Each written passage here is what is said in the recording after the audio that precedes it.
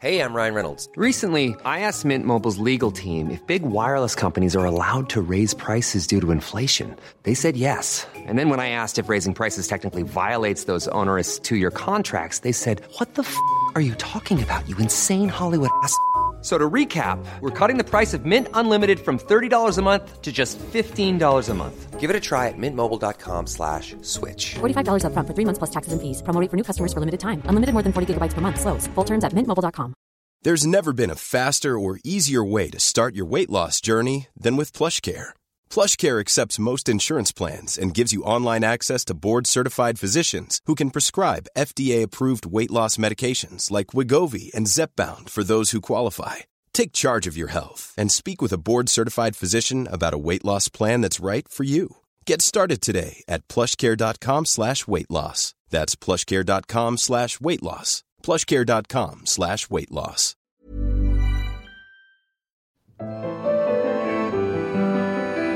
Hello and welcome to My Favourite Work of Art with me, Dr. Laura Jane Foley. Each week I'm joined in the studio by a guest who tells me all about an artwork that means something to them. Today, my guest is Alan Clayton, one of the most exciting and sought-after tenors of his generation. Educated at St John's College, Cambridge and the Royal Academy of Music in London, Alan was a BBC New Generation artist from 2007 to 2009. He is an associate of the Royal Academy of Music, and his many awards include the Queen's Commendation for Excellence, the Watson Stage Award for Excellence in Opera, and the Royal Philharmonic Society Singer Award. Alan has appeared at leading opera houses and concert venues around the world, and in 2017 he played the lead role in Brett Dean's Hamlet, which had its world premiere at Glyndebourne. I'm delighted he's joining me today. Welcome, Alan. Thank you very much. So tell me, what is your favourite work of art?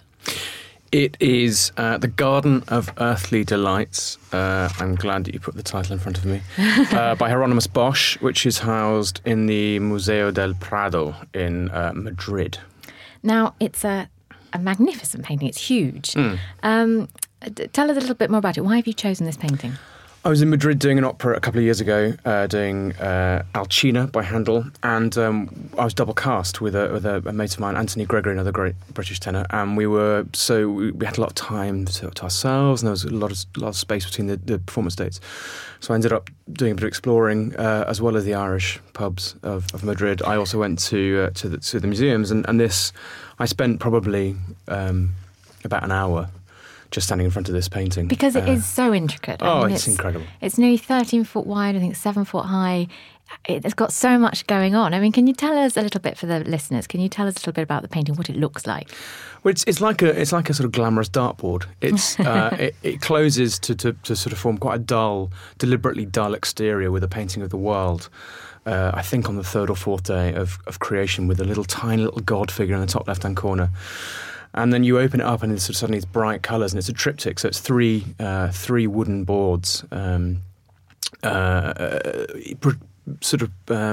the progression of humanity from the Garden of Eden. In the left-hand panel, the central panel deals mainly with lust and the sins of the world, lots of gallivanting naked people. And the right, which is my favourite, the right panel is hell, and it's all manner of hell. It really is. Well, it's interesting you say the last panel is your interesting one, because of course that's one in which the musical instruments lie. Exactly, yeah. The musician's hell, as it's otherwise known. I did wonder why they were put there, though. I did think that was interesting that he'd chosen to put them in hell. But also, I noticed that there is a rather large lute that has sort of landed on a naked man beneath him, beneath the lute. And on his bottom is some notation. And I read a few years ago that a young music student had decided to transcribe this notation into... I didn't know this. Yeah, into modern notation and put this piece of music online for everyone to listen to. Oh, right, I'm going straight out of here and putting that into the internet and seeing what comes up. I didn't know that. That would be my encore at the next Wigmore Hall gig, for sure. But I mean, why do you think he's put music in hell? I mean, surely it should be in paradise, shouldn't it? I think it's a nod to secular music, which, the time of this painting, late 15th century, they think probably 1494 or something like that. It was done. big battle between church and state and well, secular and religious. And I think this is seen as probably the lute being there as a signal of secular music rather than sacred. Which might have been an organ or something. Again, it's quite interesting. At the bottom right hand corner, there's a pig dressed in a nun's veil. So it's quite. It doesn't just sort of. It's not Puritan in that sense. I mean, you can read it obviously sequential, but I wonder as well if there's another reading of it as being that the central panel is the one you look at, the one you sort of spend most time looking at, and then it's the two ways, isn't it? The good and the bad. Which way are you going to go? But I think in the central panel also are Adam and Eve, so that they are there. They're the only clothed figures in the entire painting. And they're hidden, I think, at the bottom right in a tiny little corner. So the sense being that they've been expelled from the left-hand panel, which is paradise. So they're sort of viewing the folly of humanity as it gallivants, literally gallivants around on cockerels and giant squid. And I mean, it's such a fantastical painting. And the other reason I love it is because it was painted in 1490 something or around that time, and yet it could be a Dali painting. Absolutely, I mean it's proto-surrealist, isn't it? I mean, especially seeing it in Madrid, it was so bizarre, walking around the museum and suddenly being struck by this thing. And it's the same thing as when I first heard Steve Reich and James Macmillan and people like that. I didn't know musically. I was like, hang on, what century is this from? Because this sort of weird ostinati and these sort of repeating patterns that didn't make sense to me in a modern context or a classical context. So that was the first time you'd come across this painting in the museum? I'd seen, I think, in Bruges, the film predates this, and that contains, if it's not Bosch, I think it is a Bosch painting. It housed in the city of Bruges. And In Bruges is one of my favourite films, and it was a discussion of that. So I was aware of the painting. I was aware of course, of him and of his style. And I knew there were these sort of fantastical paintings, but I'd never seen it in person or in its entirety online or anything like that. So to see it in person, up close, and to spend time just sort of gazing at it was amazing. You talk about the sense of sin, and I mean, it has got a very strong sense of morality in the triptych. Have you got a religious background? I do have a religious background. I'm not religious in the slightest, but I was raised at C of E, and I sang as a chorister in cathedral, and then as a choral scholar at university. So, I've probably said more prayers than most people, who aren't religious. But it's strange, sort of coming from that, but not a Catholic background, but even an Anglican background, coming from that knowledge of the church and of its portrayal of sin, and then to see it in not in a parody, but in an artistic representation is fascinating. And when you were at school, were you interested in art? I mean, obviously you must have been hugely interested in music. I mean, when I was at school, I think we had to make a choice between, at GCSEs, I think we had to make a choice between art and music. Did you have a similar... Yeah, I did. I think I managed to bully them into letting me do both, but I had to drop Latin, which I regretted because I wasn't very good at it, but I thought would help me in later life. And I remember my mum and dad, sitting on my bed and my mum and dad trying to convince me that I should take Latin over art, and I'm so pleased I didn't. And I think they are as well. It was the right decision. And so, I expanded my world so much. I remember doing lots of work based on Matisse and a lot of the French painters of that era. And then at A-level stage, I was only allowed to do music or art, which was a real shame, so obviously the music won. Yeah, well, I think we're all very glad that the music did win. But can you remember going to galleries growing up? Or did you come from an artistic or a musical background family? Neither, no. My mum and dad were... dad was in the RAF, my mum was a civil servant, and both loved coming to see me do gigs and were huge supporters of music and stuff. And when I took an interest in art, they were both supportive of that as well. I remember going to the Tate in St Ives on our family holiday because it was around the time I was 15 or 16 and sort of doing GCSEs my dad sat outside with an ice cream and my mum came around and looked at some Rothko with me. So no, not particularly from that background, which has always been exciting because it means I've got more to explore at the grand old age of 37 or whatever I am now. So. And are you an artist? Do you actually create any work now? Or? I create electronic music at home. I have a bunch of keyboards and synthesizers and stuff like that, and I just do it for my own amusement. I do have a sketchbook and charcoal and things like that. I haven't done it for a while because I'm worried it's frighteningly pretentious, but oh no! And it's interesting you should mention that because, of course, as an opera singer, that's one of the criticisms you must hear all the time about the opera world. And the same is true as art, as you've just said. It's incredibly pretentious. How do you answer that question? How do you defend, in a sense, opera? How did you defend art? Because you're not from that kind of background, sort of rarefied, pretentious background. So how do you defend? How do you say this is relevant? This is important. It's not pretentious. I went to the Royal Opera House last night to see the third show of George Benjamin's new opera, Lessons in Love and Violence, and the buzz in the foyer beforehand and afterwards in the pub, and there wasn't a hint of pretension. There were a hell of a lot of young people there enjoying the music, responding to its immediacy, and the same is very much true of Hamlet last year. To do a work like that's well known in its theatre form, and then to transfer it to the opera stage, I think proves that you can do that very easily because people don't have the same problems regarding theatre, because it isn't the sort of heightened, I don't mean heightened art form in the sense that it's rarefied, but you can watch a piece of theatre and imagine yourself to be in a room with people talking. The problem with opera is that it's a representation of real life, the same with art. And all it takes is a suspension of disbelief or belief, whichever, and to throw yourself at it. What do you think we can do to encourage more people into that world, to bring them in? I read an interesting interview with Alan Opie, who's a wonderful English baritone, and I think in the Guardian a few weeks ago, and he was saying, for those who remember the glory days of opera with sort of full audiences and stuff, it wasn't true. He remembers going on tour with the E&O in the 70s and being in Liverpool with 12 people in the audience.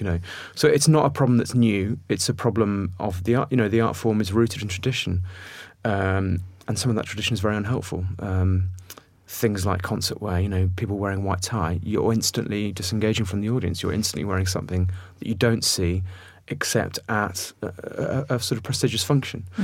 So there are steps like that could be taken. I think the outreach work that this country does particularly is amazing, and I'm very proud always to be a Brit in Europe and to hear fellow Europeans saying what amazing education and outreach work orchestras and opera houses here do.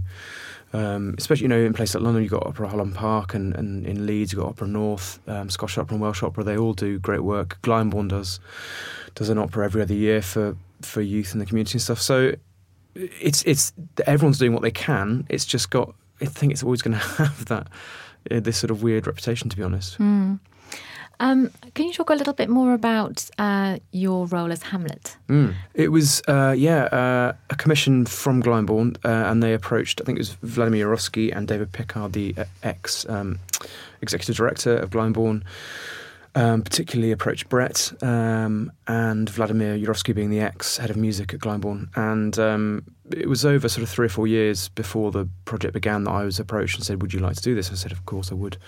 And I happened to have met Brett the summer before in Slovenia, of all places. We did a festival together and just got on. And the first time I met him actually gave me a tin of beer, so we were soulmates for life. and I met him in Melbourne. I was over in Melbourne doing the festival there with the Aurora Orchestra, and then we hit it off, and he wrote the piece. I mean, I came, like all these things, you just come to it very late in the process. We were lucky we had a couple of workshops in the year beforehand, so there was input in that sense.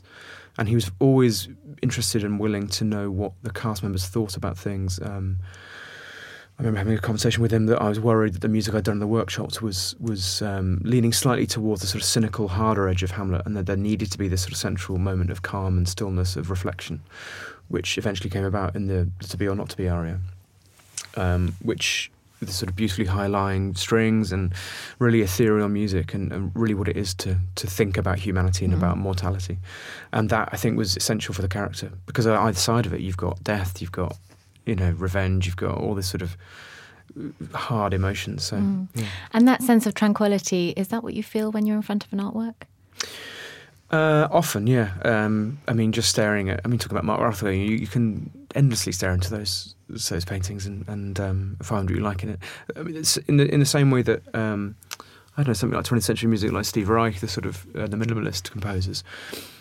The minimalist artists are exactly the same. You can find meaning in it one way or t'other, and you know, artists and composers themselves will tell you that that tranquility isn't to be told or directed towards. It's to be found in the viewer or the listener. And I suppose it's one of the benefits of having the career that you do, in that you travel so widely. I mean, you were talking about being in Slovenia, we're talking about being in Madrid. You get the chance to view all these wonderful artworks in museums and galleries all around the world. Yeah, it's very lucky. It's one of the real plus points of the thing. I'm not the best person at going out when I'm abroad, because I sort of like to sit in my little hole and feel sorry for myself. But you're right. It's one of the really great things is to see these cities, to meet some of the people, and to meet the people, but also to sort of see these incredible artworks that are housed all around the place. It's amazing. Thanks so much for coming in, Alan. Thanks so much for having me. It's been brilliant. Today, we were talking about the Garden of Earthly Delights, a triptych oil painting on oak panel by the Dutch painter Hieronymus Bosch. Little is known of Bosch's life, but it is believed he was born around 1450 and died in 1516 in his mid-60s. Attribution of his paintings is difficult, and only 25 paintings are confidently attributed to Bosch. The Garden of Earthly Delights dates from between 1490 and 1510 and is perhaps his most famous work. The triptych is complex and enigmatic and explores the concept of Christian sin from the Garden of Eden in the first panel to hell in the final panel. The triptych has been housed in the Prado Museum in Madrid since 1939. If you would like to see the artwork we were discussing this week or carry on the conversation further, you can find me on Twitter @LauraJaneFoley, and if you want to discuss the show, please use the hashtag #MyFavouriteWorkOfArt. The show was recorded at Wisebudder in London and was edited by Liam Clayton. The title music is Blue from Colours by Dimitri Scarlatto. I hope you'll be able to join me next time. Goodbye.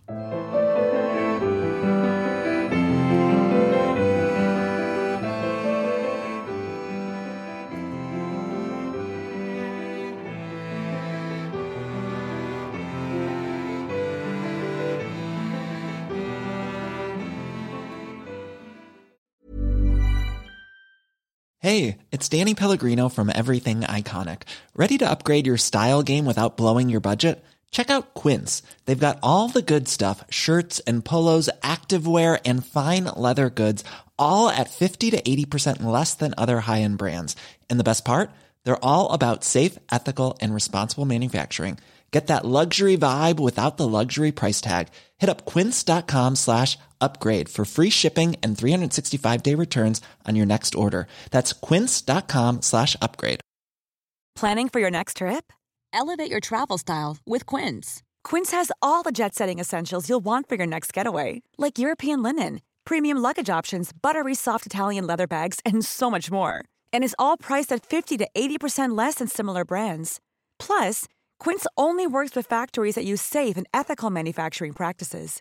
Pack your bags with high-quality essentials you'll be wearing for vacations to come with Quince. Go to quince.com/pack for free shipping and 365-day returns.